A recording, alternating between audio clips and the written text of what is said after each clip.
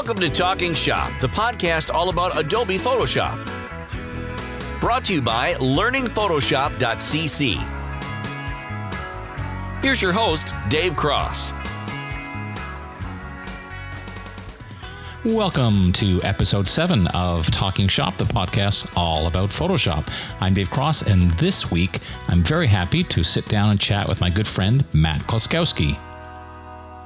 Matt Kloskowski is one of the good guys in the photography and Photoshop training industry. He's been at it for a long time. I've known him for a long time. Really good guy and a dedicated educator. Now, if you're not familiar with Matt's background, here's the official bio. Matt is the founder of Matt Kloskowski Photography and Training. He specializes in outdoor landscape and nature photography, along with editing in Photoshop, Lightroom, and other apps. Matt was inducted into the Photoshop Hall of Fame in 2014 and is a best-selling author of over 20 books. Matt loves to educate others and spends much of his time teaching seminars around the world and through his own site, mattkay.com. Okay, I'm here with my buddy Matt Kloskowski, who very generously has agreed to let me grill him about all things Photoshop and himself. Thanks very much for joining on the podcast. Happy to be here, Mr. Cross. All right.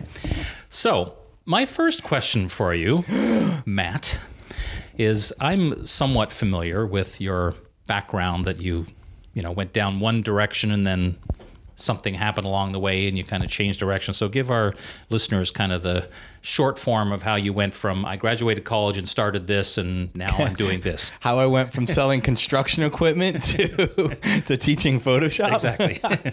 All right.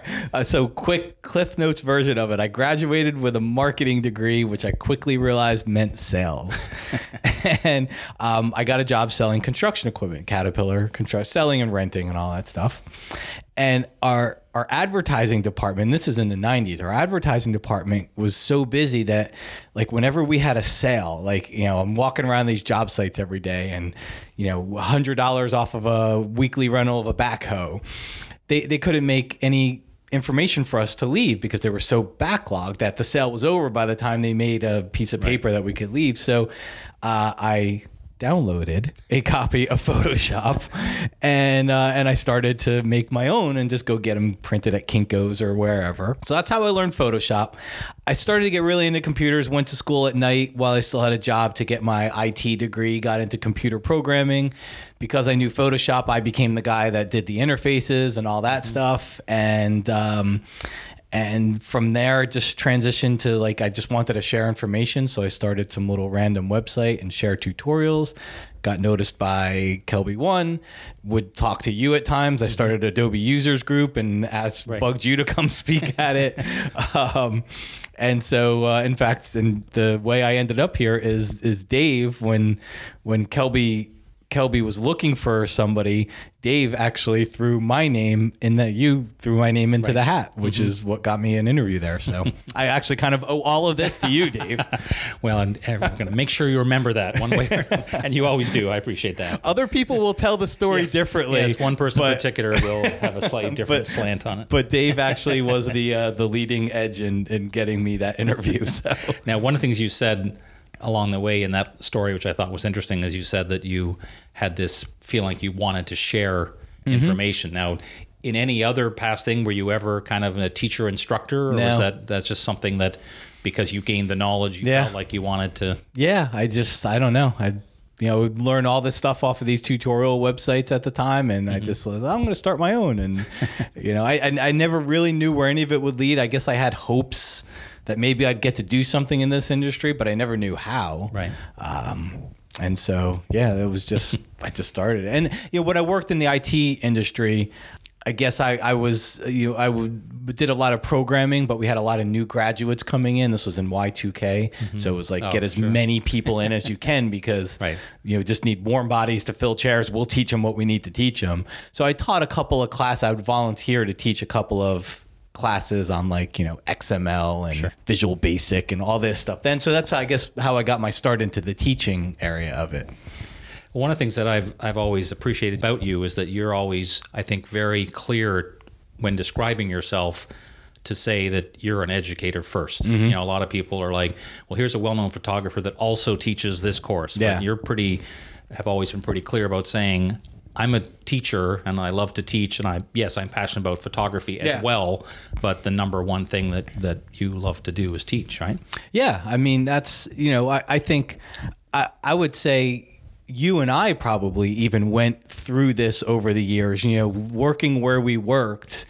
It was like a badge of honor to be a photographer, and it's like you had all these wonderful photographers coming in that we would then, again, you and I in some ways would have to teach how to teach because they were doing classes for us. Right. Not that they didn't know how to do anything, but we would have to kind of say, maybe break this up a little bit here. Maybe that wasn't their thing. But I know for me, I kind of felt like, oh, being a photographer is the cool thing. Like that's where I can, that's where I get my street cred from. And so, as the years went on, I started to realize, I'm just going to own my role. Like my role is an educator. I love photography, but I'm not a full-time photographer. In fact, to right now, I don't take any paid assignments. Like I won't do anything. Sure. If it's a close friend or family member, I'll do it, and I'll do it for free. So they have no expectations.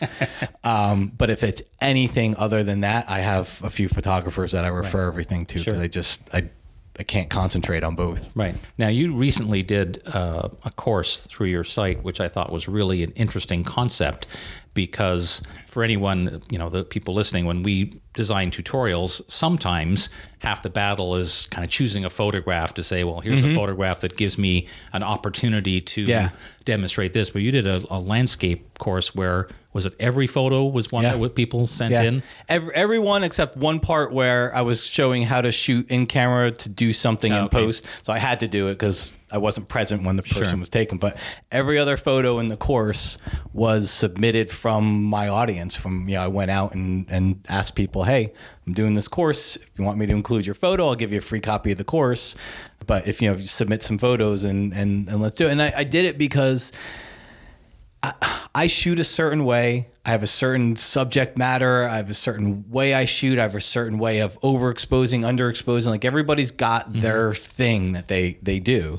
And I realized, my tutorials are all going to be the same.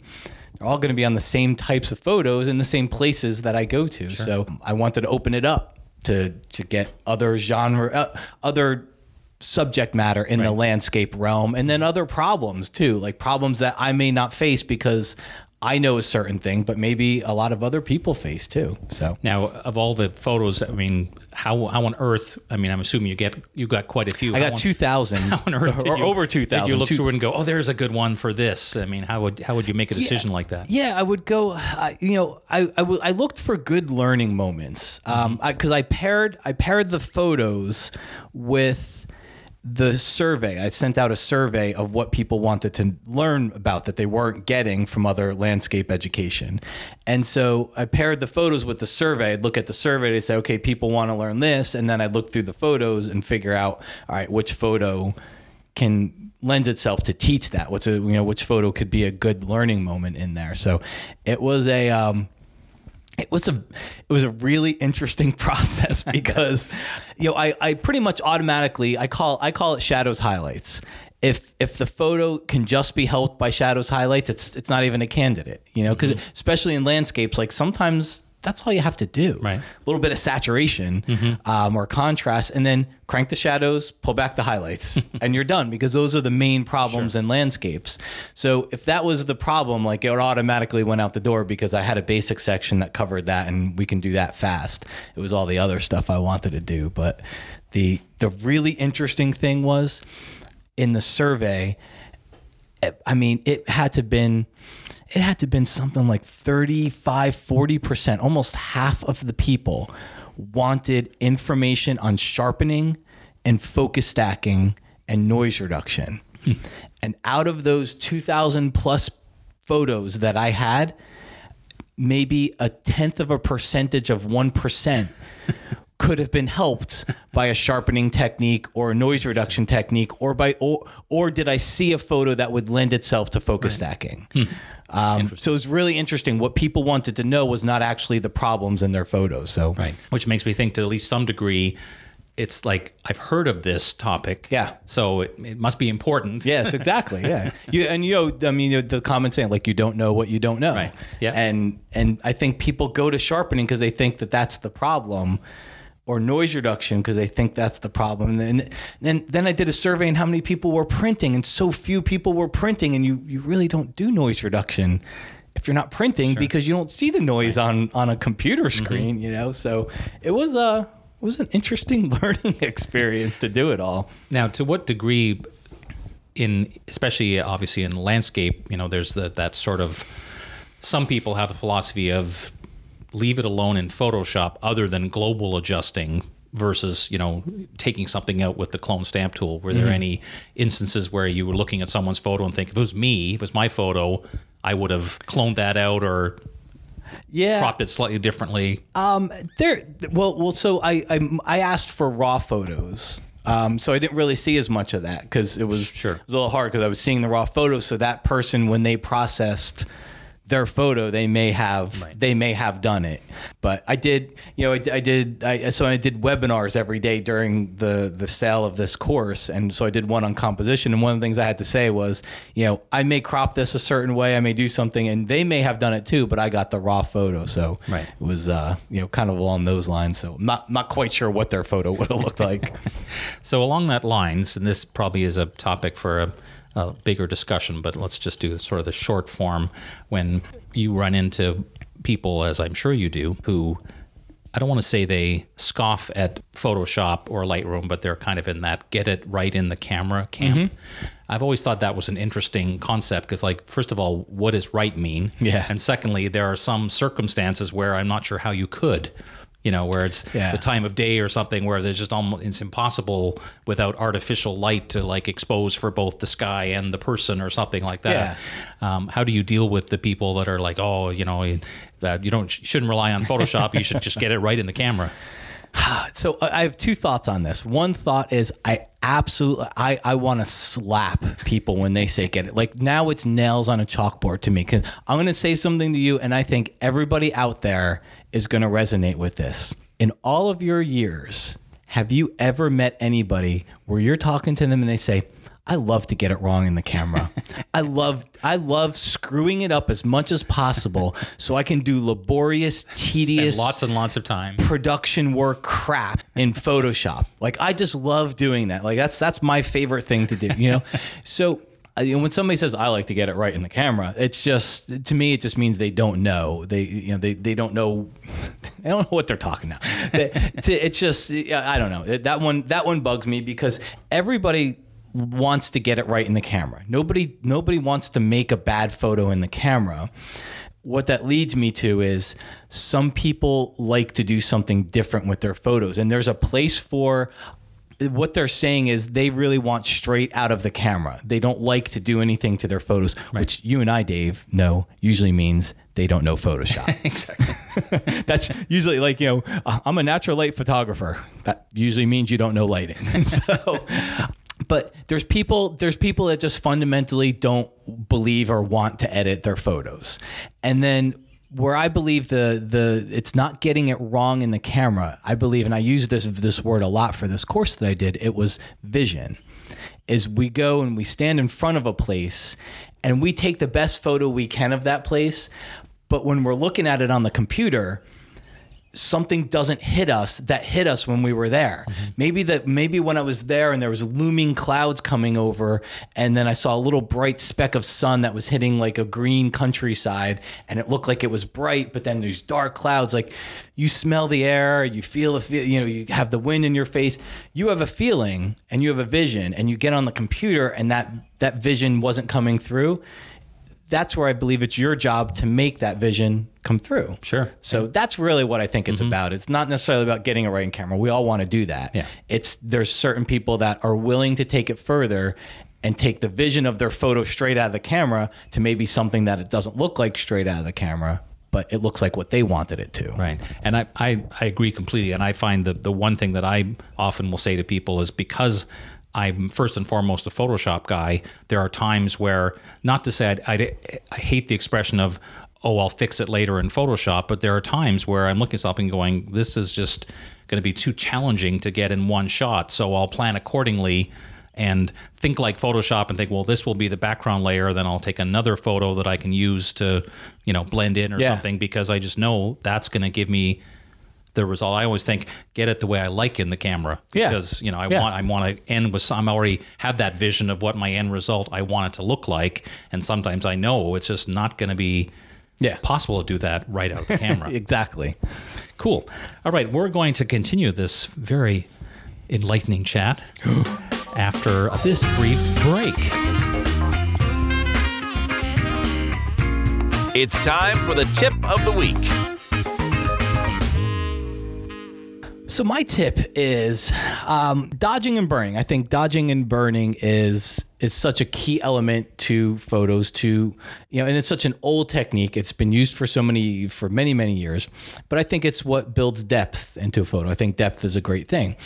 And you may find a lot of dodging and burning techniques. We can dodge and burn in Camera Raw with the exposure, or Lightroom with exposure and negative exposure. And then you have the technique that's been around for years. You've probably taught it, Dave. I've taught it many times, where we add a 50% gray layer, and then we change it to overlay or soft light, and then we take a black brush or a white brush and we paint on that layer. So my tip would be, I've gotten much better results. There are dodge and burn tools in Photoshop, and those dodge and burn tools, and again, Dave, I think you'll agree with me, Adobe makes all these changes to tools, and because they have so many programs and so many changes, they shoot themselves in the foot that the great changes don't get noticed. Sure. And they've changed the dodge and burn tools quite a bit over the years, where they really do a nice job at dodging and burning. And a lot of people say, yeah, but it's destructive on the photo.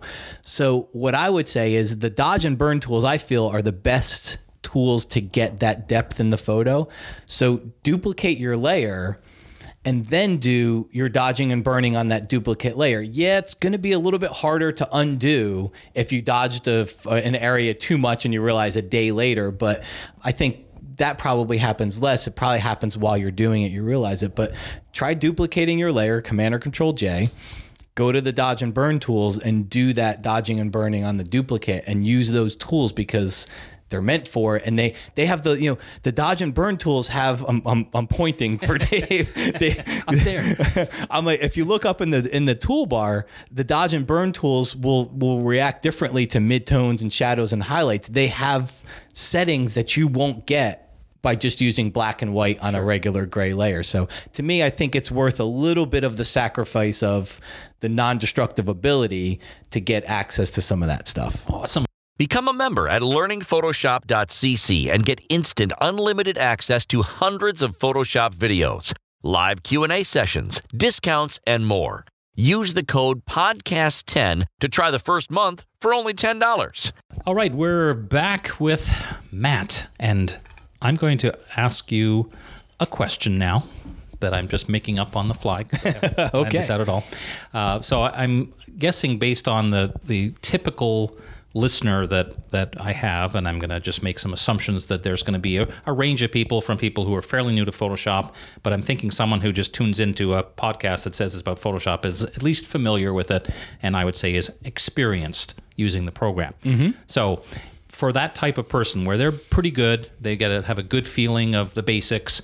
If you were to tell someone, give them advice as to how to take their kind of knowledge of Photoshop to the next level, what would be the thing or things that you would suggest they should focus on next, once they've kind of got the basics of, say, understanding layers, basic selections, things like that? What would be the next thing to look at?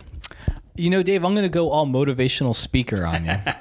and I'm going to say it's not necessarily a tool or a technique or a book or a tutorial. I'm going to say there's a phrase that I've been using, and that is, perfectionism leads to procrastination. and so if you want to improve, the best thing you can do to improve is to just keep doing and keep moving forward. And what happens is as you get a little bit of knowledge, and then you become dangerous enough to start finding tutorials, and now you've found 6 different tutorials that teach you 6 different ways to do the same thing, and then you get stagnant. Because now you're unsure. You're unsure of what to do. You take dodging and burning as an example. Do I do it this way? Do I do it this way? And then what happens is you end up not doing something because you're not sure of what to do. So I would say perfectionism leads to procrastination. Don't be a perfectionist. You can get most of the way there and be done with something, whatever it is, whether it's a technique you're trying to learn, whether it's being done with a photo, whatever it happens to be, whether it's practicing, just you should practice more than you're reading and watching videos. I'm glad you mentioned that, because that's one thing that I always thought was very curious to me, where I would look on Facebook and I see a photographer saying, I was out practicing with my camera. And I thought, but whoever practices with Photoshop's always like, oh my gosh, I've got a deadline. I've got to get it done really quickly. Yeah. I meet so few people that just say, I'm just going to give myself 20 minutes to just open some random photo and start poking around and trying things and practicing some of the techniques that I may have heard about. Poke around on blend modes, just try different blend modes on something one day. Make one day a blend mode day. Like, I'm really going to dive in and mess around with these blend modes. But I think more than that, I think, if you want to take it a step further to practicing can be, because I said you should be practicing more than you're reading or watching tutorials. That doesn't mean don't use tutorials. And so what I mean by that is, I think what happens is a lot of people will go watch a tutorial and then they won't do it. And a lot of bad things happen from that. Number one, you don't get the reinforcement. Number two, you're not necessarily, you haven't ingrained that technique into your knowledge base yet. You knew it, you saw, and then it just goes off to the wayside. Right. So it's fine to go watch a tutorial, read a magazine article, but then you need to sit down and do it. Don't just read it. And I can say this because I'm guilty of it on the guitar side. I'm here pointing to my guitar to Dave. I'm guilty of sitting there on YouTube. I watch a video on maybe some cool way to play a scale or something like that, and I watch it and I think, okay, that makes sense. I know the C scale. I know what they're doing there. Cool. And I don't walk up and pick up my guitar and do it. Right. So I really haven't improved. I guess technically in my mind I know something, but I haven't put that technique or whatever I just watched into my repertoire of tricks yet. So I would agree and take it one step further, because I always tell this story about back in the early days, if you remember the infamous Jack Davis book called The Wow Book. Yeah. And when it first came out in the very first version, I think it was like the Photoshop 2.5 Wow Book or something. And I was following along going, oh my gosh, this is so cool. And I do exactly what every step said. I didn't even know why. It was just like, now fill with black. I was like, okay. And at the end, my image would look pretty much like the one in the book, and I would be like, yeah. And then I realized that I was getting really good at following instructions, but I had no idea why. So now I suggest to people, watch the tutorial, try it, and then go back and try it again. But this time, take some little detours. And they say, well, they said fill with gray. What if I filled with black? So you go gray, okay, black, oh, and maybe you start to kind of get a sense as to why, because some tutorials will say fill with gray because it does this, but others will just give you instructions like a recipe. So I've always thought the best way to really reinforce is to do it the way they say, and then go back and do it again and start and be prepared for, sometimes you'll go, whoa, okay, that wasn't what I expected at all, but at least it's a learning moment. And I think that helps with people that are, as you said, they don't know where to start, or they kind of go, okay, there's so many options here, I don't know which one to take. And I think the most common question that I get through my site is people who start, their question was, what's the best way to, I'm like, gosh, that's, it's so hard to answer without knowing the photo, but also what does best mean? Fastest or most accurate, or, so I try to, especially beginners, to say, you know what, the best way is the way that you end up with what you want. I might be able to tell you a faster way ultimately, but at least I would hate you to just give up because you're like, well, that didn't work at all. I have no idea. I don't care how you get there, as long as you get there. Right. Like, as long as you get there and you're happy with it, I don't care how you did it. I don't care what program you use. I don't care what tool you use. I just want you to be happy with your results. Although I will say, at a certain point, there's also that feeling like, oh, I just want to tell them. Many, many years ago, I worked at an Apple dealer, and we hired this guy as our first accountant. And believe it or not, and I'm not kidding, his name was John Excel. It wasn't spelled the same way, but he was this German guy. But he loved Excel to the point where I walked in his office one day, and he was typing a letter where he'd click in the first cell Oh, of Excel and type until he thought that's about far enough. Then he'd go to the next one. I'm like, no. John, there's this thing called Word that comes in the same package. He's like, oh, but I like Excel so much. And yet the funny thing was he didn't get the joke. We're like, John, Excel. He's like, what? He's just like, anyway. So there is a point where there are, I get, yeah, you want to get some end result, but So as long as you're happy with the end result, especially photographically, I mean, I would say don't worry. Like people will post something and they'll get comments like, well, you should have. Well, no, how do you know that? Yeah. It's not your photo. Yeah. It's my mom belongs to a camera club, and she'll tell me things that people say to her. She'll call me up and say, should I be doing this? And I'll say, well, where'd you get that? Well, I was at my camera club and somebody told me I should do this and I should do it this way instead. And I'm like, no.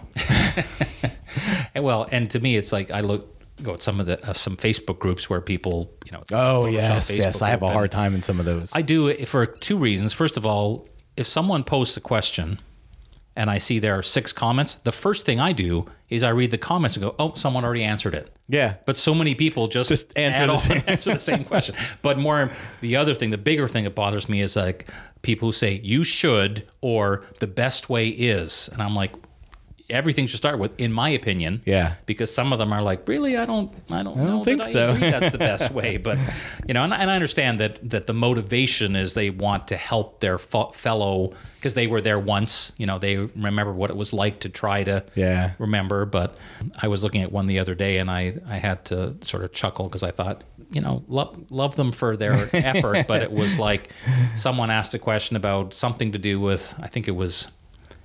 Maybe it was actually dodge and burning or something like that, or a particular tool. And someone commented, I've never used that tool, so I don't really know. And I was like, okay.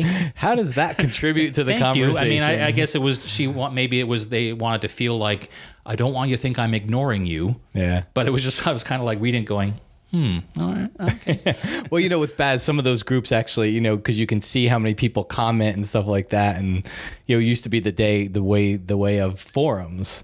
Right. Remember, I mean, Yeah. we've been part of forums, and it's like people would just say, thanks, and all these messages because it gets your post count up. Right. So you got to watch out for that too. I saw another one the other day that cracked me up. I thought, I couldn't tell if he was joking or if he just was like, I want to comment because someone gave a very, very good answer and he commented like a minute later and said what he said. I was like, all right, awesome. All right, here's one last quick, this is probably not a quick answer, but the question is quick. I asked, when I did the interview with our friend Scott Kelby a couple of weeks ago, I asked him this question, and that is, if the world's changed and suddenly you were in charge of Adobe and could do whatever you wanted with especially Photoshop and or Lightroom, what would be the first thing or couple of things you would decree as the big boss? Oh gosh. If it were Photoshop, I would put a camera raw panel, adjustment panel layer kind of thing in Photoshop. So that way, because I love the camera raw filter, but what happens is a lot of I love the camera raw. And when I say camera raw, I'm actually talking the develop module in Lightroom too. Right. I love those settings for everything. I think it's we can exposure, shadows, highlights, blacks, whites, contrast, temperature, tint, we could do so many things with those settings that take the place of so many adjustment layers in Photoshop. So I would love it if I just had maybe the basic panel in an adjustment layer. And that way, when you go into let's say you're making a composite and you've got the person on the top and maybe you want to warm them up a little bit. Well, the problem is if you want to use camera raw to do it, you've got to take that layer, go into the camera raw filter and do it. And you can't see it in the context. Yeah. You're not going to see it in the context of the whole photo. So I would love to see like a camera raw adjustment. That's brilliant. I like it. Love it. Let's do it right now. I might try to add layers into Lightroom, but it's tough because I like Lightroom's simplicity. Once you take prints and maps, well, nobody uses maps, nobody uses web, nobody really uses a slideshow. Once you take all those other modules out of Lightroom, I love Lightroom's simplicity for doing things. And so I wouldn't want to make it Photoshop, but sometimes it would be nice if I could do some quick layer-based things inside of Lightroom too. So that's a tough one because it's once you add a little bit, then you have to add masking, and then how many masking tools do you add? Blend modes and then I need blend modes, and then I need layer styles, and now we need filters, and then next thing you know, it's become Photoshop, and you have this massive behemoth of a program that is impossible to learn. It's funny you did sort of mention passing because when I asked Scott the same question, one of the first things he said is the slideshow in Lightroom. He said that just needs to be improved so much because it's like the worst one on the face of the planet. Well, he's one of the only people that does slideshows. Like I think most people would just say, just take it away. Yeah, like true. It's, but it's yeah. All right. Well, that wraps things up. I appreciate your time for sharing some thoughts with our listeners. Happy to be here, Dave. Thanks for having me. Awesome.